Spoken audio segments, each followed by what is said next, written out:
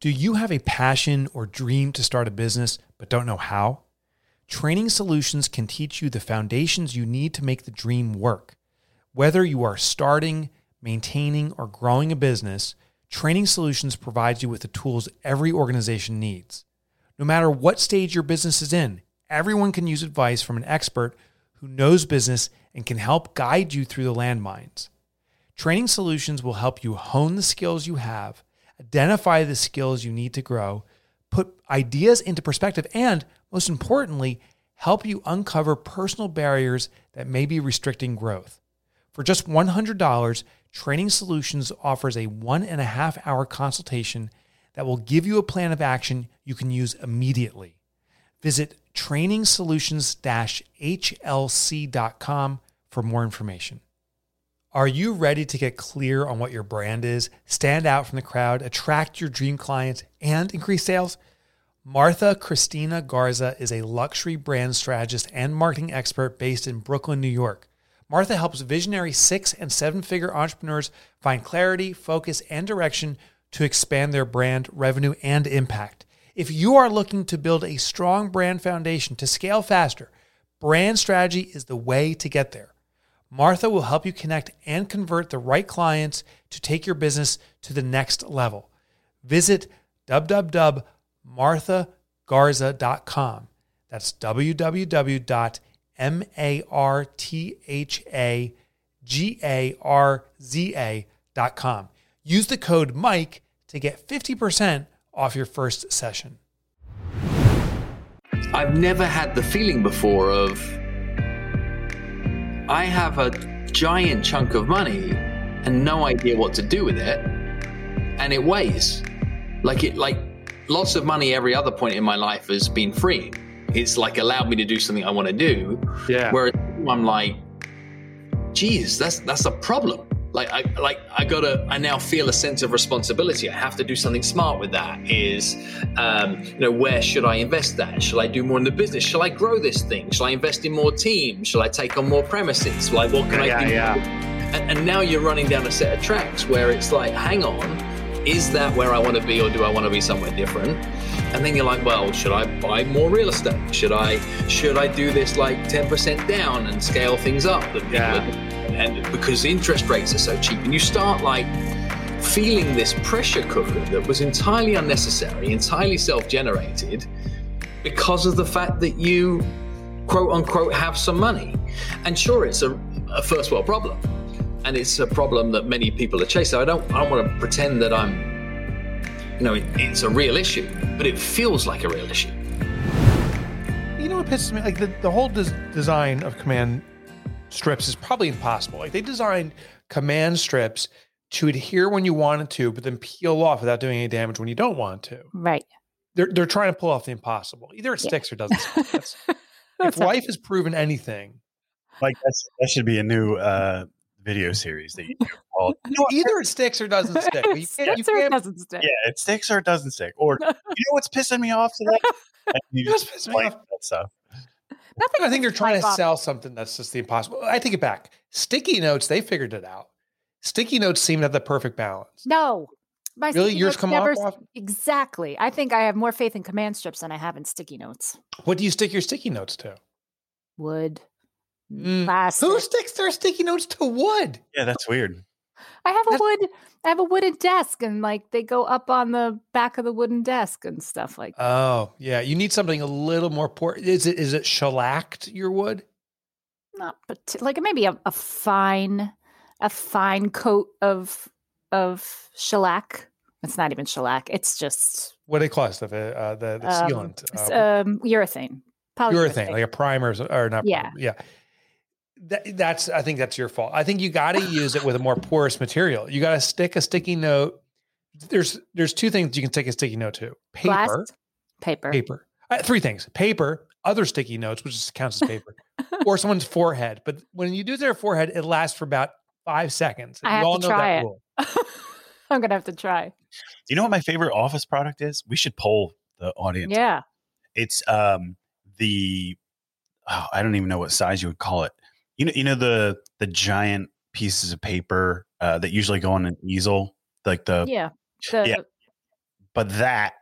but sticky note version of that. They make a Kelsey has those. Yeah, Kelsey has that. Yeah, what is that called? I think they just call them extra large Post-its, like Post-it board. Oh, do they? Call it or something? They call it Post-it board as opposed to Post-it note or something. I have them hanging up. They're like 3 feet by like 2 feet or something. I mean, they're awesome. Yeah, when we put our team goals on those and we used to put them up, they'd stay there forever. Yeah, They were The good. whole meeting. Yeah. Well, no, not even the whole meeting. Remember, you'd leave them. Oh, Which yeah, you office? did trick. Months Which later, come office? back. We had them stuck up. I guess it was our office. We had them You're stuck like, what up on the goal wall. I have? You're like, I said I would do that. What? That's me. I should put That's them up in crazy. the acoustic panels. They'd stay on the wall at least. That's the nice thing about sticky notes. You can write a goal you have for life on a sticky note. Within a day, it'll flutter away. It's so good. It's Right? such a nice relief. I'm going to lose weight this year. I'm God. going to stop snacking. Sticky notes are ideal for people that make New Year's commitments. You know, Yes, exactly. I I'm like kicking off the new year. I plan to stop smoking. I stopped. gotta go put it I'm all gonna down stop on sticky drinking. notes. Yeah, it's Committing all to this on this sticky note. It's Talk funny. about sticky notes. What? Oh, sorry. I didn't mean to interrupt your segue there. I have these, right? And these are the Post-its. And I always make the mistake when I'm making a shopping list. I write it on these and then I tear it off and then I put it in my pocket. But it always sticks to itself and gets jammed up in my pocket. And I do it every time. I'm impressed with being able to get your shopping list down on a single sticky note. I know. That's impressive. Yeah, well, here's what happens. I make a list of 5 things and I go there and then I buy like 30 things. Yeah. I think that the shop online feature where you pay $15 for somebody to do it for you is so brilliant because I'm sure I spare myself at least $50 worth of impulse purchases. So it's worth it to me to spend $50. Oh, that's super $15 to have somebody do my Save you shopping $50. list. Because I will go in there and spend an extra $50 on stuff I wasn't planning on. Is that how you do your shopping now? No, but I should. I used to, but Chris got into food shopping and now he likes to go food shopping. He likes to make it a thing. He's like, let's go do the food shopping. I don't like doing the food shopping.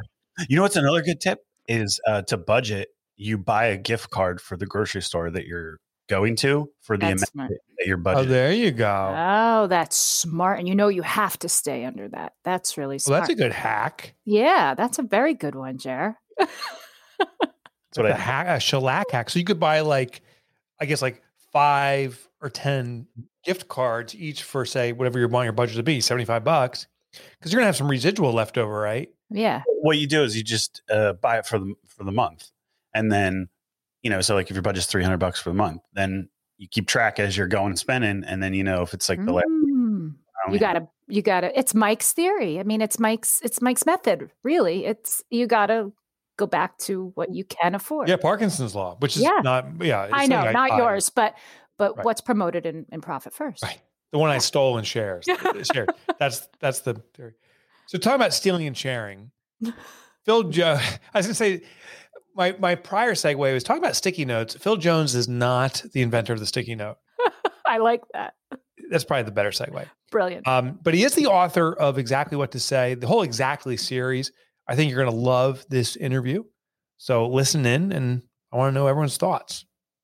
Was that a Land Rover? What was that car you tricked out? That truck? I have a tricked out Defender. I've had it. Defender. Yeah. I've had it almost 2 years now, but we've been progressively pimping it out as I go. I love it. It's my toy. It's beautiful on Facebook. So it's what year is it? It's an 08 is all it is. So it's an 08? Yeah.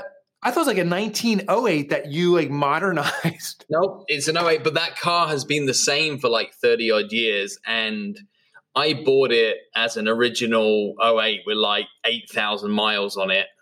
And then when Land Rover discontinued the Defender, yeah, in 2015, I'm like, okay, let's pour some love into this thing. And it's now my little baby. So we've had it all tripped out by a company called Bespoke. And my interior in it is rugged, but the equivalent of what you'd have in a Bentley. So it's quilted leather interior. And that is so cool. Yeah.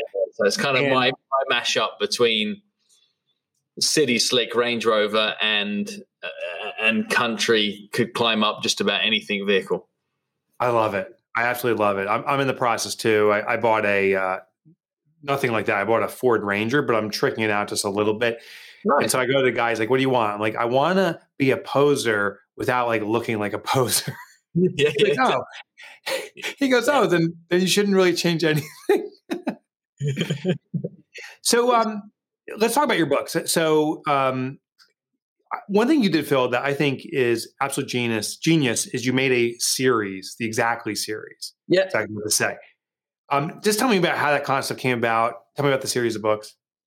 Oh, if you want the honest answer, it was a beautiful accident with some organic osmosis that came from it.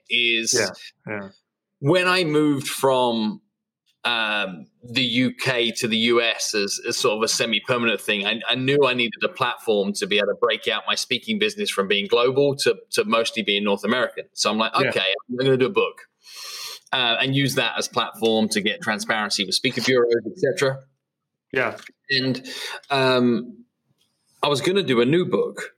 And then I thought to myself, well, if I'm coming into a newish market that I'm not that visible towards, why don't I play one of my greatest hits? And I wrote a book back in the day called Magic Words that did remarkably well, that was never supposed to be a real book. I was in a mastermind group maybe a decade or so ago. And this was when getting published used to be really hard. Yeah. And I could turn a book around like in a self-published fashion real quick. I could probably do it in like 2 weeks. And my big mouth got me into trouble. The rest of my mastermind were like, all right, prove it then.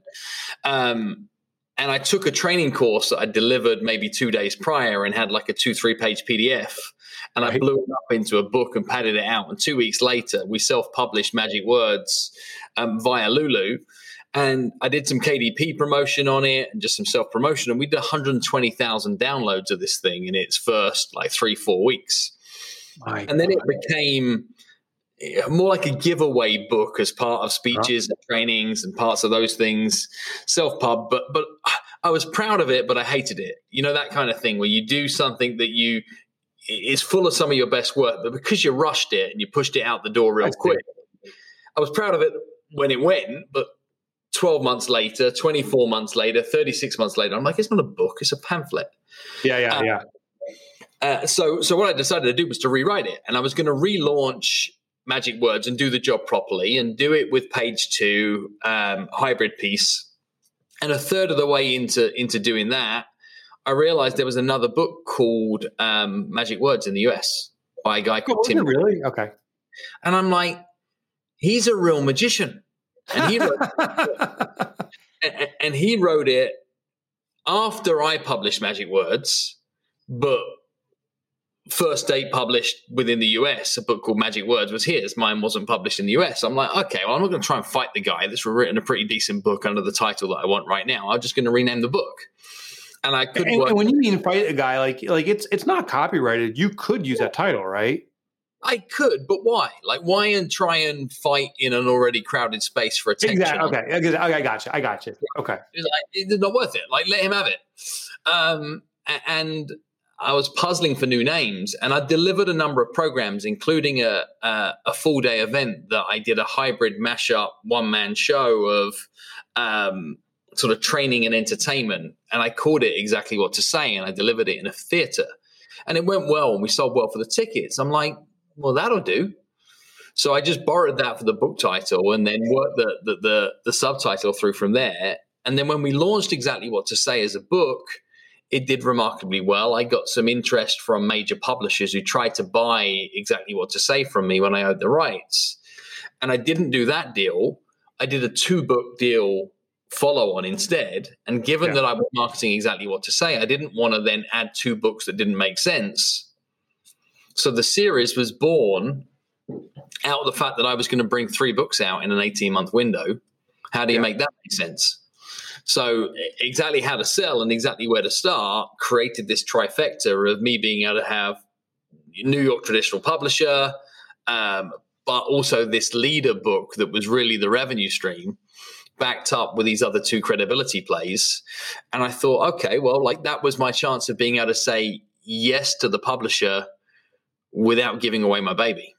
Yeah, I love it. So let me just recap it. So Exactly What to Say, you do a presentation on it. You didn't title test. You don't run analytics. You simply say, that's a good presentation. That's my book title. I like it. Yeah. And it works. I mean, it more than works. You have such a popular book. I know, but also there's two types of books in this world, right? I got a new idea, I'm going to put this in a book. Yeah. And then there's material that is time served, that has been part of your repertoire for like an age, that you've worked out to the max, that you've had the edges rounded off it from messing up presentations. You've written 27 speech titles that, and Mike, you know this like I do, is we've been in those rooms, right, where you do the exposure gigs back in the day, and you know your title of that speech. Right. Is going to decide whether somebody comes to your session or somebody else. That's totally true. Right. So I knew this was a winning title because every time I titled a speech that, I'd split the crowd. And I'd like to think it was reputation and all the other things it would be. But I knew that if I titled a speech exactly what to say at the the Excel World Sales Forum, and I was a speaker alongside 20 other people that I would highly rate, my session would get traction based on title alone when there are 15, 20 concurrents. So it wasn't a shot in the dark, but it wasn't a huge amount of analysis. So tell me about those titles for the speaking engagements. When you spoke at a sales conference, you got 20 of your contemporaries competing for the same time slot. Did you modify a title to say exactly what to say to sell as much as you want, or? Yeah. I put all sorts of different pieces to it. And I do it now, right? Even coming through COVID is one of my most successful speech titles was exactly what to say to navigate change. Oh, I was going to say exactly what to say when you have a mask in front of your face. Some of the promotional material we do to keep this dream alive, right? Exactly. Yeah. Can't see their lips. But yeah, it's been fun. And when I would write speech titles for these bigger concurrent events, I'd go last. I'd deliberately go last. So it would be, let me see who I'm up against and write a speech that draws attention, write a title that draws attention versus if I was a punter, which direction would I go? Yeah. So maybe that's what I ended up doing with the book, is going last. And you know, another thing, so we're in this group together. I don't even know if we really have a name, but kind of as an author meetup. And people share best practices. And one thing you did that blew my mind, and I don't know of any other authors that are in a position to do it or even consider doing it, is you take your book and you modify it for sponsors. So if someone's willing to buy 1,000 copies of your book, you change the cover, you change the copy inside the book. Tell me about that strategy. And then I want to know, you're just walking away. You're so pissed I shared that. Oh, I thought you were so pissed I shared it. You're like, I'm out of here. Like here are some of them. Like look at that. So I got to read it this way. Exactly what to say. There's all different colors. And then and look, like this is little brand in the corner. You know who they are, right? Yeah. Well, hold on. The VW in the bottom left. Yeah, I think I recognize VW. Volkswagen. And so big brands. And then here's a small solar companies edition. Let's try and get autofocus to work. So Momentum. Yeah. A small group of auto dealers in Canada, Go Auto Luxury Edition. That's wild. Professional Photographers Association. Oh, wow. Yeah. I mean, we even did a recruiting within the world of trucking edition. CDL Driver Recruiting Edition. Exactly what to say. My gosh, the CDL Driver. So this is amazing. It's like cool. And we push it even further, Mike, as well. Like so I then did a spin-off just for the real estate industry. And this is exactly what to say for real estate agents. Increase income for real estate agents. This book alone is now pushing 100,000 copies. Are you effing me? Right? Damn it, Jones. And look, now we customize the real estate edition for curator brokerages and you think if you're a real estate agent, you've got 100 agents in your team, you want to be able to do your version of the book. If you're, well, my hope is if you're Keller Williams and you've got 50,000 agents worldwide, you might want to do yours too. Yeah. So fun. I like it because it's never ending, Mike. It's like I'm going to run this book all the time I have air in my lungs and keep breathing new life into it because it's truly evergreen. Yeah, I think it's genius. So tell me, what's the strategy? I mean, I'm with Penguin. They wouldn't do anything about that. They're like, are you kidding me? We can't even change the dust cover design. How do you change the design and some of the content? You build a system. You know about building business systems, right? So we've now formulated this whole thing out. I've built people in my team that when somebody wants one, like we've got a low end offering that we send up to a page and they just click the colors and they get to be able to do it themselves. And then we got a mid-tier offering where we provide some customization and we bundle that in with a webinar piece. And, I do a research call and a webinar, and the book exists as part of that bundle. And we've systemized the fulfillment on that with lead times and to turn that around. And what's really interesting, Mike, that I'm loving this year is we built Second Sale into all of our systems. So we are now nudging people for, do you need more? And we're getting repeat orders at full retail price for bulk copies of custom editions that now we just hold in print on demand. So we just get and it's not massive money. Like I want 100 more of those at $14.99 a piece. And we just but it's, $2.50 print, $14.99 retail times 100 click. Don't see it. Yeah. So you make $1,000+ on a single click. Somebody in my team does that. And we get, a handful of those through a month. Like that's in all extensive purposes, a real business by itself. It's just repeat orders on custom books. Listen, dude, you're being paid to market. I mean, your name is probably on there. Your business.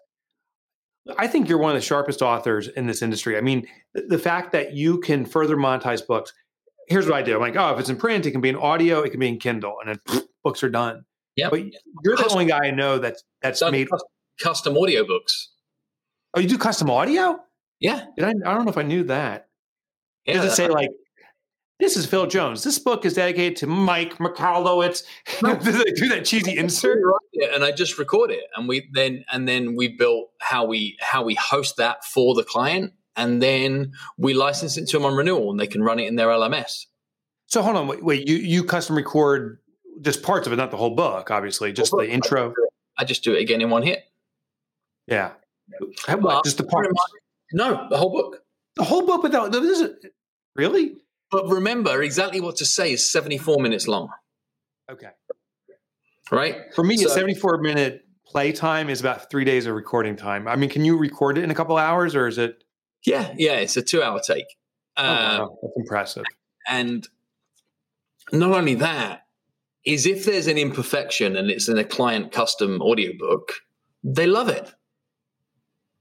So it doesn't need to be like it's the published version that's for everybody. In this format, I mean, we do put it through some audio engineering and we cut it up the way it should do, but I'm certain that all I could do is put a decent microphone on and record it at my Mac and chop the ends off and everybody's happy. I love it. Something I'm trying right now with audio is I did an audio only release.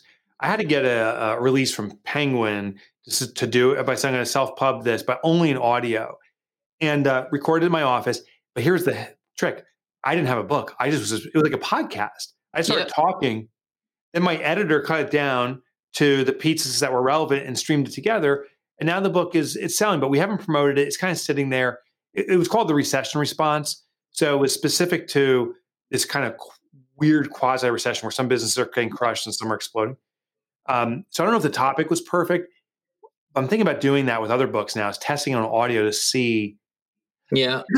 I'm also intrigued as well. And this is, I know we're recording this right now, but an idea that I'm having right now is print. The world's going to hear this, bro. So just be careful. Yeah, it's fine. I don't mind. Is nobody will do anything with good ideas like they never do anyway, right? So I know. Is producing books in audio first and then creating the print book off the back of the audio. So it is actually make the primary content medium spoken word and then back it up with a print book to be able to follow it. That is merely a re-edited transcription. Yeah, that's exactly, very similar to what I'm trying. I kind of make up the book on the fly. But how would you get the spoken word? Are you going to write it out first, or are you just going to wing it and assemble it? Write the spoken word as you would in spoken word, like the format you're talking about, but then turn that into a manuscript and just get the manuscript tidied up. Yeah. That's basically what I'm doing. What I did was this audio book, I just kind of riffed. We assembled and said, is there interest? If there's interest, we're just going to print it. Well, here's what I'd love to see Mike Michalowicz do is I'd love you to do your take on like what I did with my Audible original is so we did an audio training program, right? And I did it with a live audience in partnership with Audible. And we had a few hundred people in the theater in New York City. And it was probably my greatest piece of work that I've done to date. And then we created and engineered the experience after the fact to make the listener feel like they were part of a live studio audience. Wow. And it was 8 hours, one take, recorded to live studio. But now I have my sales training one-day program that exists as an Audible original called How to Persuade and Get Paid. But the listener, it was designed to say that the listener at home is expecting to enjoy this as a listening experience. So I did a one-day program, no slides, no tools, no props, no anything, because I wanted it to transfer as an audio experience only. And that's done well. That sounds amazing. So tell me more about that. Did the audience, were they just passive listeners, or were they asking questions? They were in, and that was the whole point too, is when you know your material so well, you know what the audience responses are. The audience responses are in the finished program. So we mic the room, and again, the listener just feels like that somebody else is responding to questions, and they just happen to be a quiet person. I've had people fly on the wall. They join the workshop and engage in it, even though they're in the car. Like they feel which is fun. I mean, it hasn't had it. The sad thing for me on that is Audible were really running into this live recording. They had bought into a theater in New York. Like all of their investment was running towards it. Yeah. And then some change around within senior leadership, change in different directions. And my pub date came right at that exact time where the change with the foot.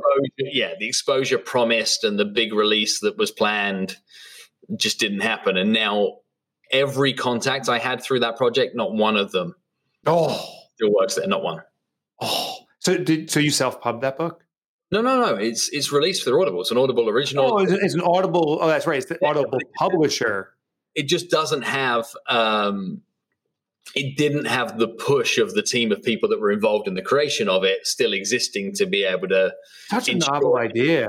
That's what's so funny. Like these big businesses, they have great ideas and then they kind of just vanish. They don't matriculate it.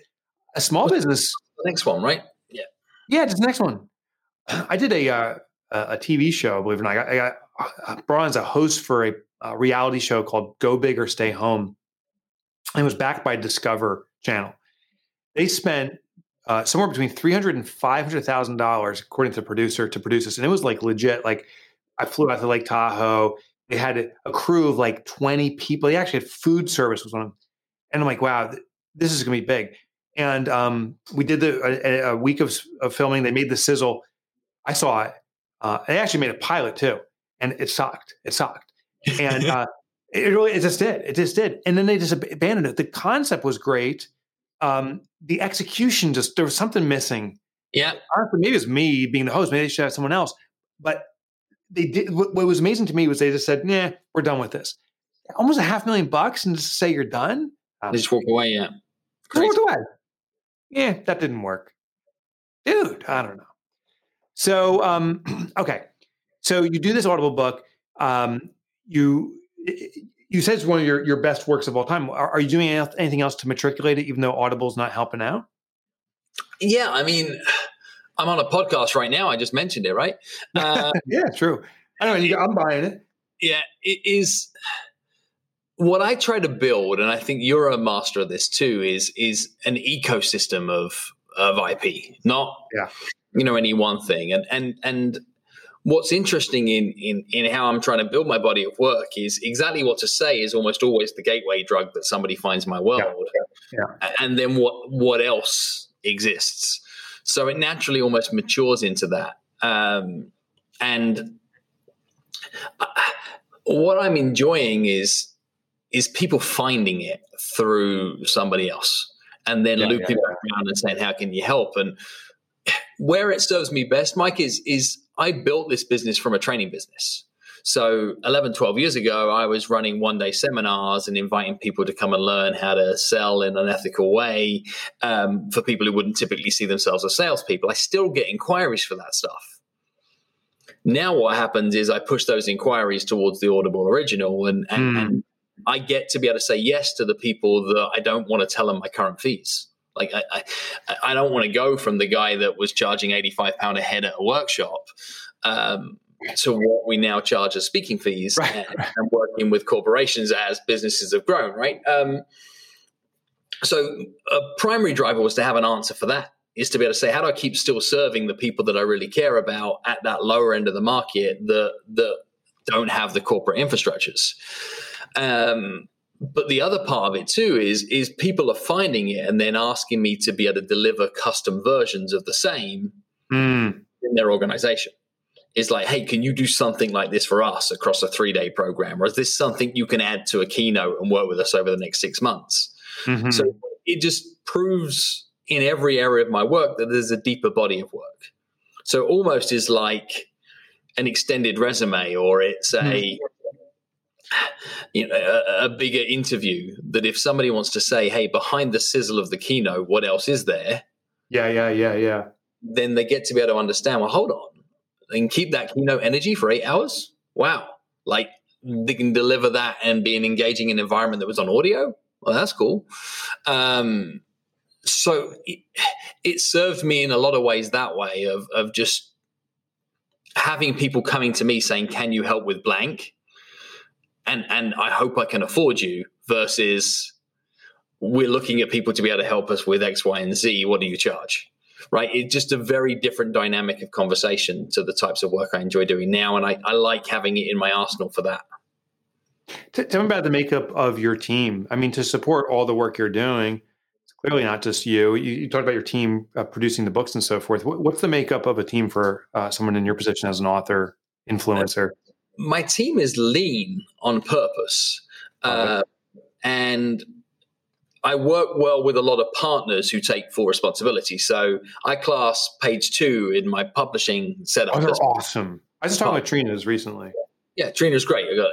And so our partnership with Page 2 delivers fulfillment for all the custom books and where to go next. And everything that we're doing in that professional publishing world is through Trina. But then I have Bonnie in my team, who is my books person and does some other EA stuff. So everything to do with books, managing inventory, setting things up with Trina, keeping me honest on my deliverables, etc. I have one person in my team that is all things books, but then we have like this full support operation through Page 2 that sit behind that one person. I think it's so smart. I've talked with other entrepreneurs and I'm like, oh, tell me about your team. And like, oh, I really don't have one. It's just me. But they start talking about their vendors. Well, the team is vendors or part-time employees or virtual help. I mean, anyone that's doing a service to you, right? Or for you.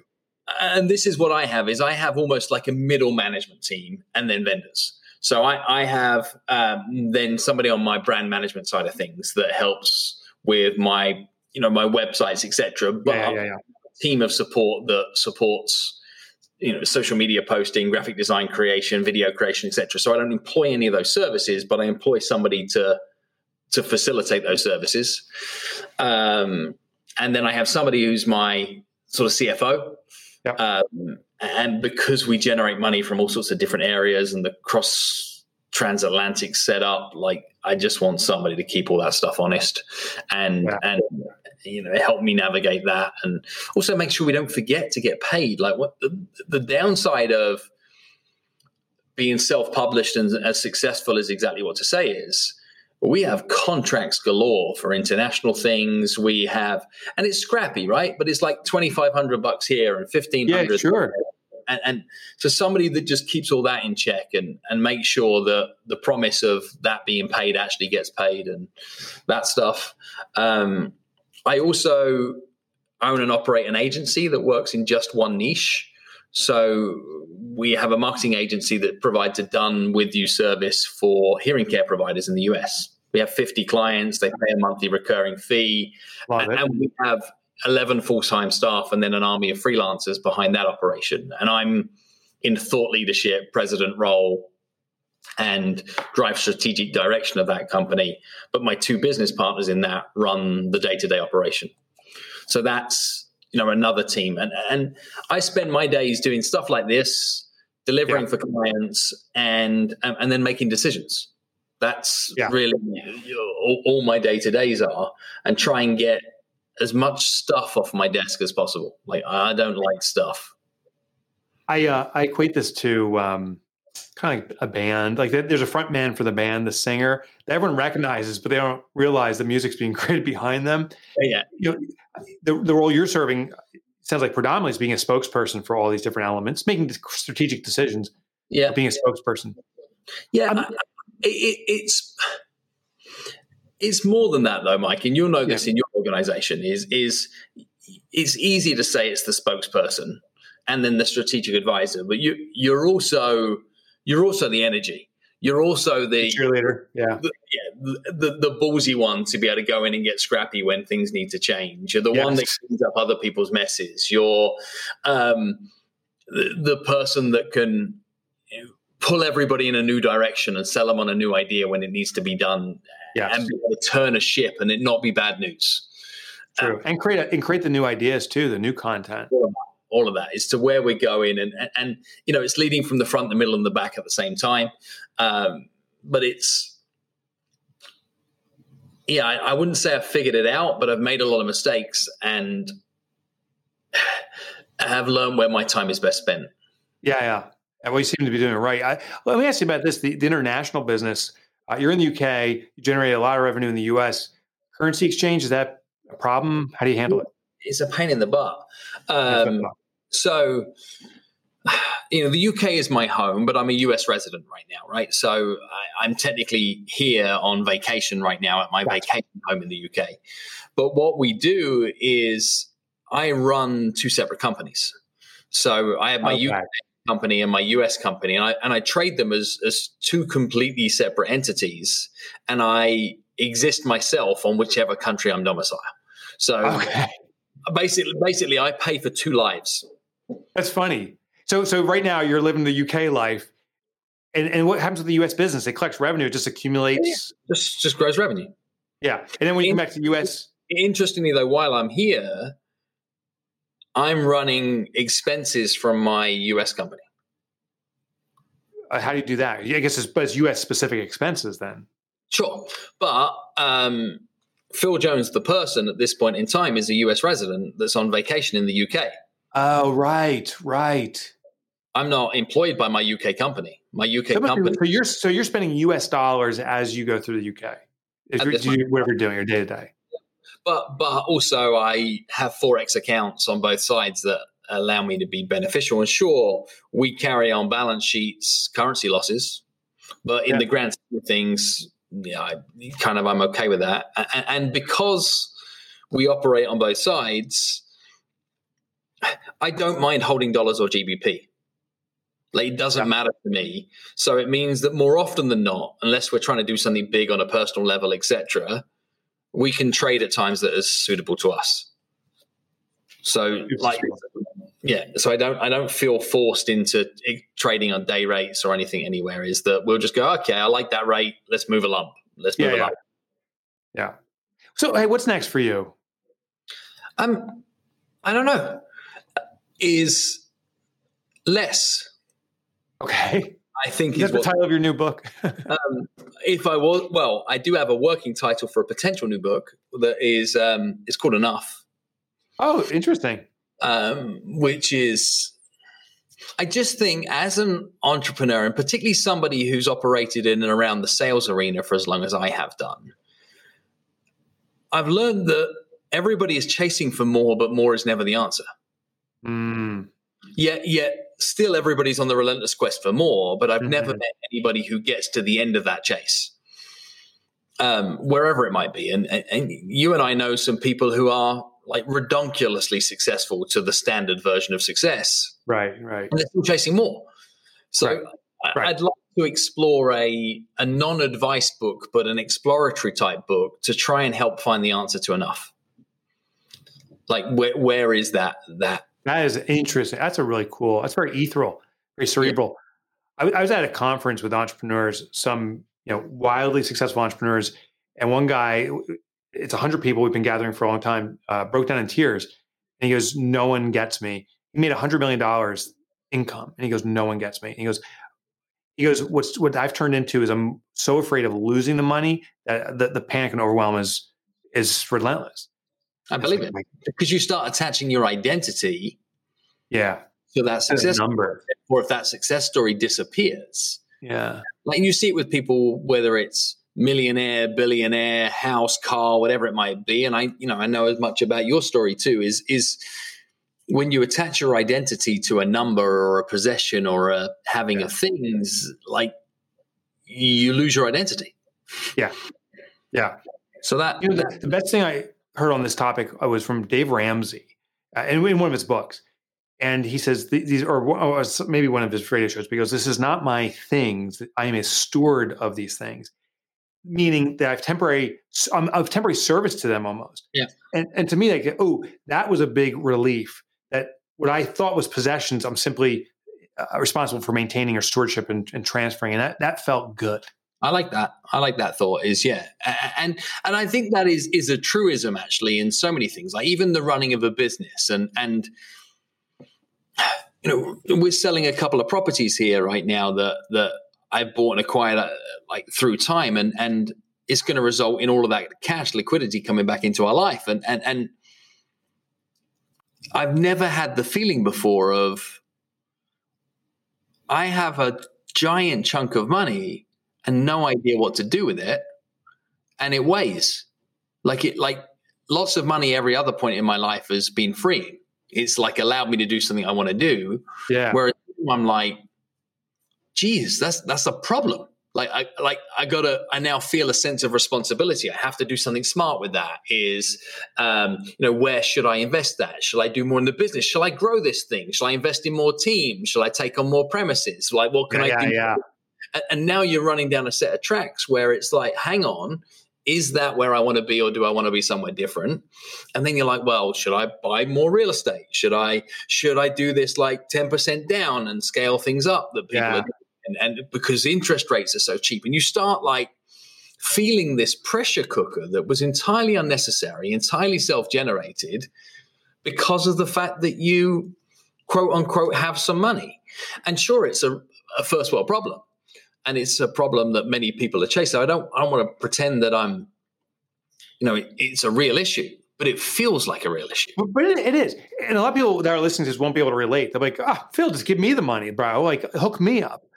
But that's not it. Like, you've attained it through prudence, through effort, and now there's a responsibility associated with it. I'm not at that level. I can start feeling what you're feeling, but I don't really get it yet. And I'm sure it can be a major burden. Well, the responsibility feels heavier when that money exists within a corporation too. So the real estate I'm selling here is owned by one of my corporations. So it isn't like, I just stick this in some ISAs or some savings accounts, or I pour it into 401k, or like it's lump of money back into business. So I can take it out of my business, pay insane amounts of tax on it, and then still have no purpose with it.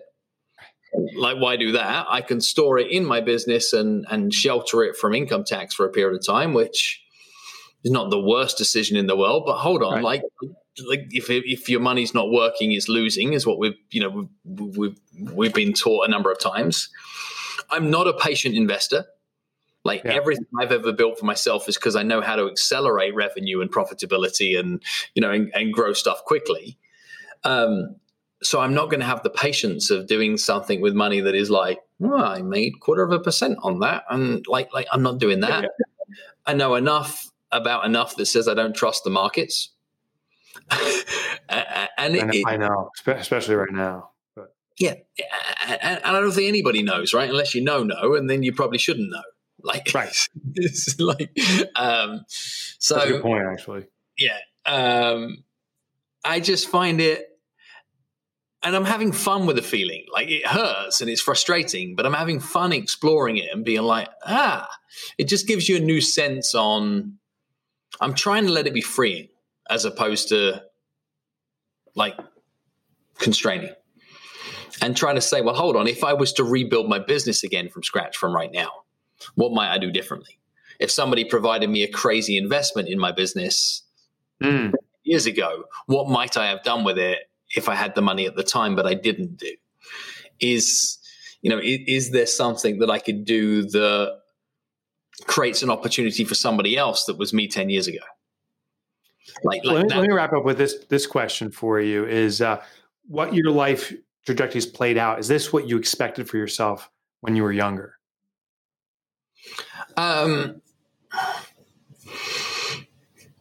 It's what I dreamed of, hoped for, and planned for.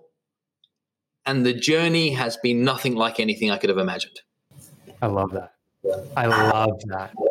Phil, this has been fascinating. Like I said, you're one of, if not the sharpest author I know.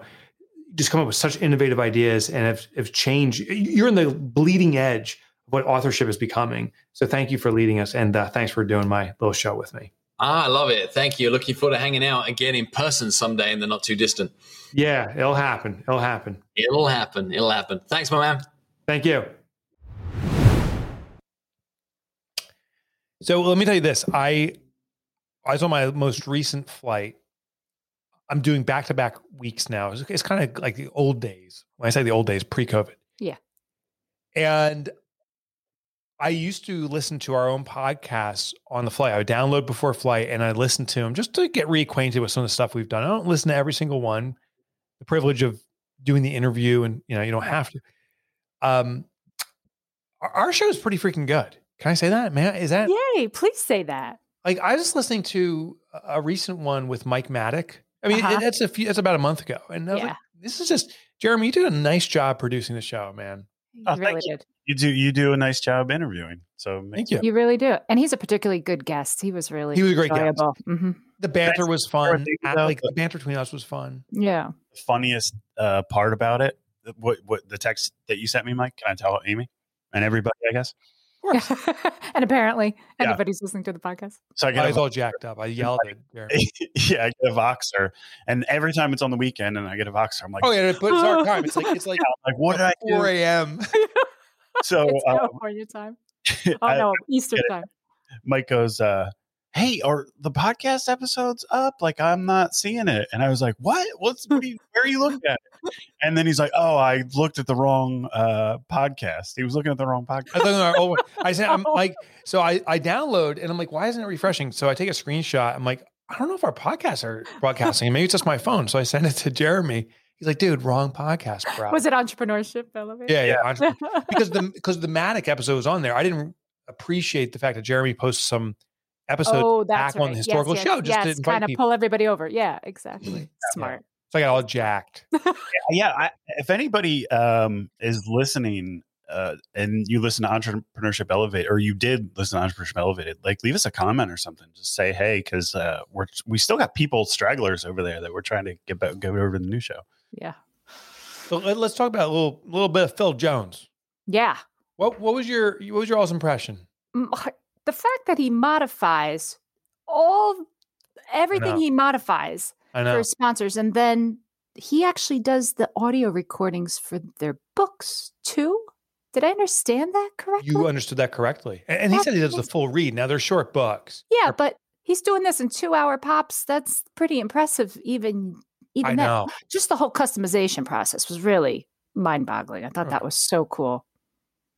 Yeah, I thought it was impressive. So we have an authors group that meets virtually just to share best practices and stuff, and Phil's in there. And I want to say he is, I hope it's okay with me saying this, the most profitable per book sale author in the whole group. And there's some, very established names, people you'd know. But on a per book sale, he generates the most revenue. And it's because of this strategy of just repackaging. Right. It's brilliant. Really brilliant.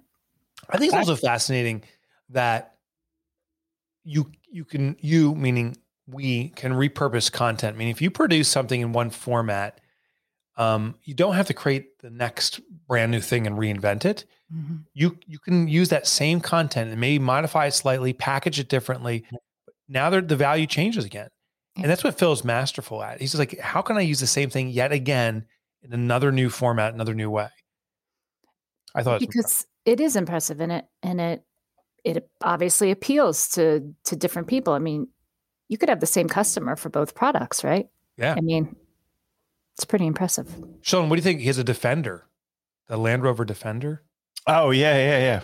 I have a hard time when I listen to. Okay, it happens when we have two types of guests, either people from Australia or people from the UK. I zone out because I just get fixated on their accent. On their accent. Yeah, and then I'm driving home and I'm like, "Oh, yo, get off the road!" I'm like, Get off the road, bloke. It's an immersive experience for Jeremy. Yeah, he listens to. You know, there's a real advantage. I'll tell you, for the American ear, the Australian or British accent is so appealing that I think for some people it becomes maybe distracting to an extreme, but it becomes appealing. Yeah. I think you share the same information, the exact same words with a British accent versus an American English accent. I'm going to want to listen to the English accent. Right? The British English accent? Yeah, the British. I think that's a massive advantage. And I don't think the reverse is true. It's not like, oh, the American nasally voice is now in England and they're like, oh, we've got to get that. We've got to get on that. This is wonderful, chap. Yeah, we love hearing your voice. When I lived in Switzerland, I had friends who were Swiss, and they said that they liked my accent. Oh, really? Yeah. Very nice. I heard that if you rate accents, the American accent is not highly rated, particularly the Northeast American accent. Yeah, I'm thinking. I don't think it's highly rated. You know the worst? I'm sorry, Long Island. Yeah, I love you guys, but it is the worst. I can't. Oh yeah. That's a tough. Boston is like wicked hard. God, Yeah. When I went to Boston, I was like talking to a police officer. I couldn't understand one thing that he said the entire conversation. All I understood was like baseball. That was it. So funny. I think the accent that I dislike, even though I love the people, probably out of all cultures, it's my favorite culture, but an accent like the least is the Indian accent. Because it's like a little beat. It sounds very much at that level. Like, and to me, it's a little bit jarring. Uh-huh. It's not jarring. It's like getting needled in the eye a little bit. I had a psych professor in college, Indian man, and he was lovely. And you just felt so comfortable and warm in his presence. But for the first 2 weeks, my classmates and he would say this one word and we'd all look around to see if the other person got it. Knew We're all said, taking right? all taking notes. And he'd say, yes, it's this therapy. Therapy. I didn't know what we were talking about for 2 weeks. And then I finally figured out therapy. But yeah, it took me a bit. If it's really, really a thick accent, it's really sometimes hard to get. You know what accent? Like you think everyone these people want to fight you every time? It's a Scottish accent. Oh yeah. You think like they're ready for a brawl? How you doing? I know it's coming at you. I'm fine. No, I'm not. It seems like you're going to get assaulted. It's true. And when they really get going, I have no idea. So we were in Ireland, and the Irish accent, beautiful accent too. Yeah. Irish. Yeah. And we're talking to the Irish people and stuff. And then a Scottish guy came in, and prototypical Scot, broken nose, some gash that's healed over, but it's gashed again. Like, sat down, I was like, I'll sit at this table. And it just, I'm sure he was the nicest guy, but you thought you were about to get into a brawl. And you can't understand. There was a beer bottle coming down on your head. And he's like, oh, somebody, stop! Make a muffin. I think he was ordering an English muffin. Do you guys remember Fat Bastard from Howard? Total. Poking his head out. He does a great job with that. That's a great Scottish accent. Yeah. I agree. Turtle poking its head out. I have one more thing on Phil Jones, Mike. At the very end of the conversation, he was talking about some other this thing he was exploring about entrepreneurs who get to a certain level and still need more. I wondered what your thoughts were on that whole. Chris calls it his inner shark. He can't stop. He can't stop. Yeah, there's this compulsion. So this is kind of a parallel. I got an email from Noah. He's our editor over at Penguin. Mm-hmm. This is Thursday night around midnight. I guess he was up. I emailed him. I actually announced in the huddle this morning, I had to turn in the Clockwork Revised and Expanded There's a big reveal. I'm working on the next book. I had to send in what's called the TI, or the title information page, which is just gives an outline of how is this book new and different from the existing one. And just due Friday morning.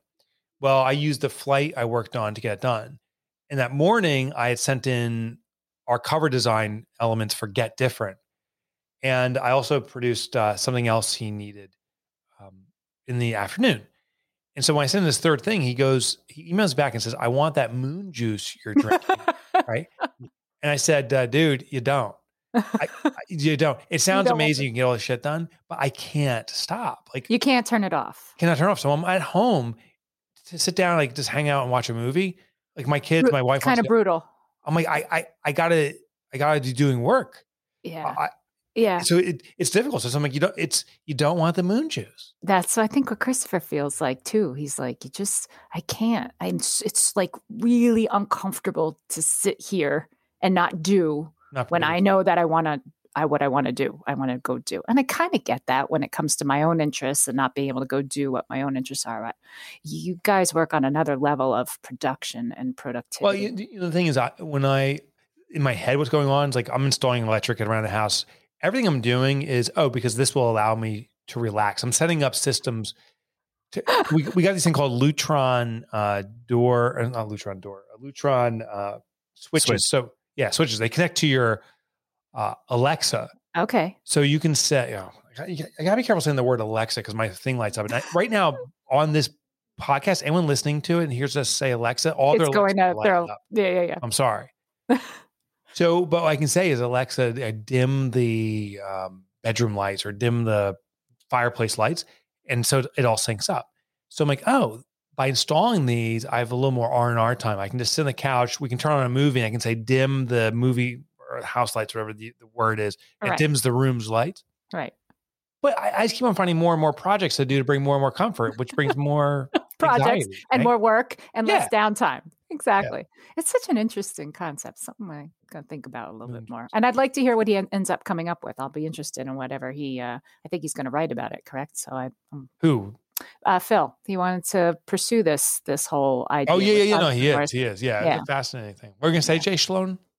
I don't know how you are okay with Alexa. I don't get, like, I don't want to invite a device to listen to everything that I do. It's like, so I don't know, like just everything I know about the NSA and everything. Like, I mean, I'm probably on a watch list somewhere. I got enough people listening to me. I don't want, Amazon, because they just use that information to market to you. Honestly, like that's what it is. For sure. But I don't have an Alexa, and my phone is constant, and my iPad are constantly filling up with information of things I've just spoken about. So clearly, my phone, my watch, everything. They're all listening. So I have not yet figured out how those privacy settings should be set up or what that microphone setting should be like so that this doesn't happen. But I haven't figured it out. So I'm basically, I have an Alexa as long as I have the Apple stuff on me. So the freakiest thing that ever happened to me was when I got my phone's a piece of crap. But when I bought it new, I had called my mom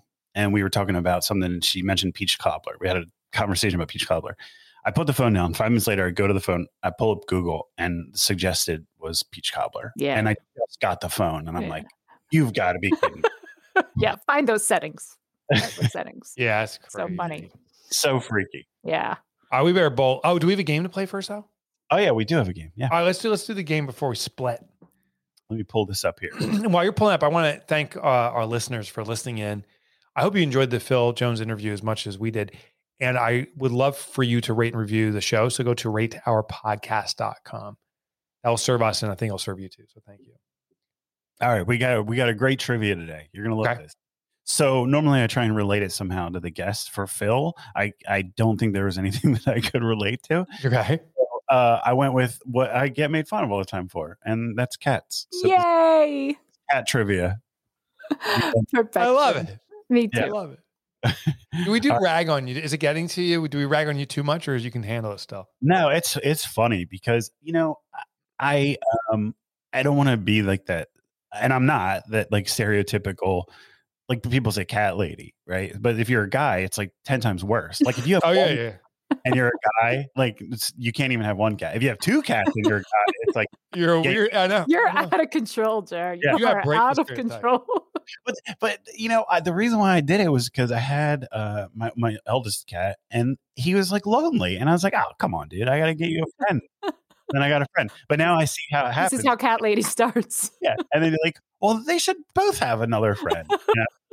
And then before you know, you have like 30 cats. All right, give us some trivia, man.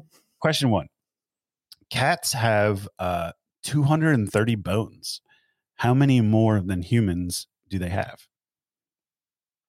Got options? Do we have options? Oh yeah, I was getting to that. Oh, I'm pushy today. Dude, A is- exact. I love it. Sorry. A is 9, B is 17, and C is 24. You know, I was listening to the other podcast, and Mike was like, "I think I figured out Jeremy's system." Oh, I knew you were going to hear that. about it. That's why I didn't say what it was, because I don't want to reveal. I want to see if I get this one. We'll see how well I do. Okay. Testing. But if you do get all of them right, though, then you have to tell me what I will. If I start, no, I won't get them all right. But if I start getting like two, Out if I of start getting three like two every per time. episode, at least two per episode. Okay. All right. Yeah. All right. Question 2: Catnip produces an effect on cats similar to that of which drug? Is it heroin, LSD, or crack cocaine?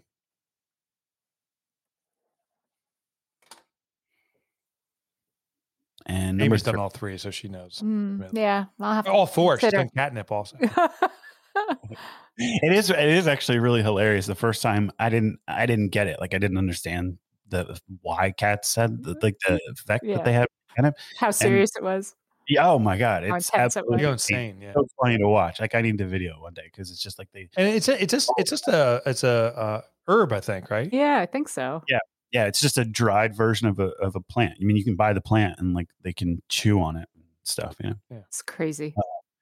Okay, so question 3. Oddly, while big cats in the wild communicate through nonverbal cues, house cats have mimic noises similar to human babies when they need something. About how many different sounds can a cat make? A is 40, B is 80, and C is 100. Okay. All right. So question 1: How many cats have 230 bones? How many more than humans do they have? 24. I say 24 too. Yes, humans start when humans are born. They have 270, and then they fuse together. And as an adult, you have 206. Oh, it's interesting. That is interesting.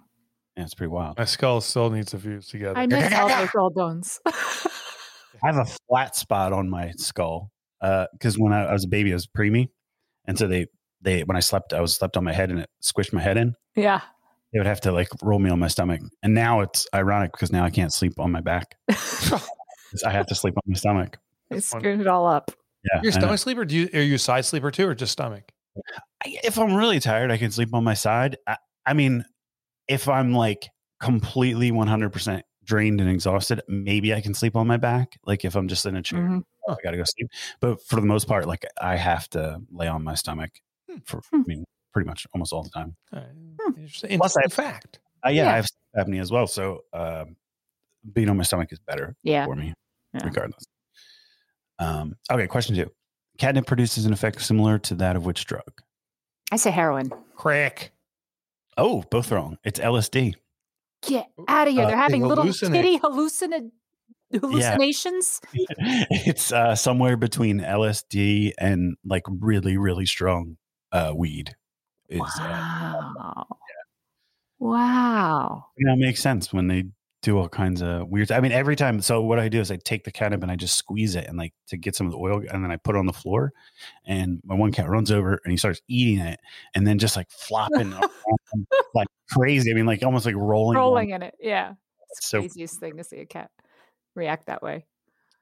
Okay, question 3. Oddly, while big cats in the wild communicate through nonverbal cues, house cats have mimicked those similar to babies. About how many sounds can a cat make? 80. Same. 40.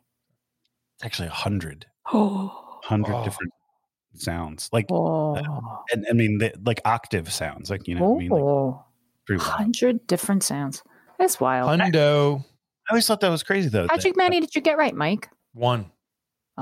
Me too. One. Which one did you get right? I got the first one. Me too. Yeah. We tied. We tied. Next week, we'll do the tiebreaker. How's that? Okay. Sounds good. There you go. All right. We got to wrap things up here. Thank you for joining us on Mike Up in Your Business. I'm looking at the wrong camera. It's this one. There's another one right next to it right there, but we're right there. Yeah. So thank you for joining us for Mike Up in Your Business. I would really appreciate if you have any questions, email askmike@mikemichalowicz.com and we can answer it live on the show. And again, please do rate us by going to rateourpodcast.com. That's it for today. Wishing you good times, people. Do you have a passion or dream to start a business but don't know how? Training Solutions can teach you the foundations you need to make the dream work. Whether you are starting, maintaining, or growing a business, Training Solutions provides you with the tools every organization needs. No matter what stage your business is in, everyone can use advice from an expert who knows business and can help guide you through the landmines.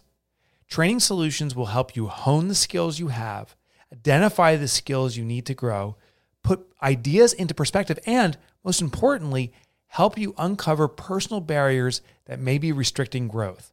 For just $100, Training Solutions offers a 1.5-hour consultation that will give you a plan of action you can use immediately.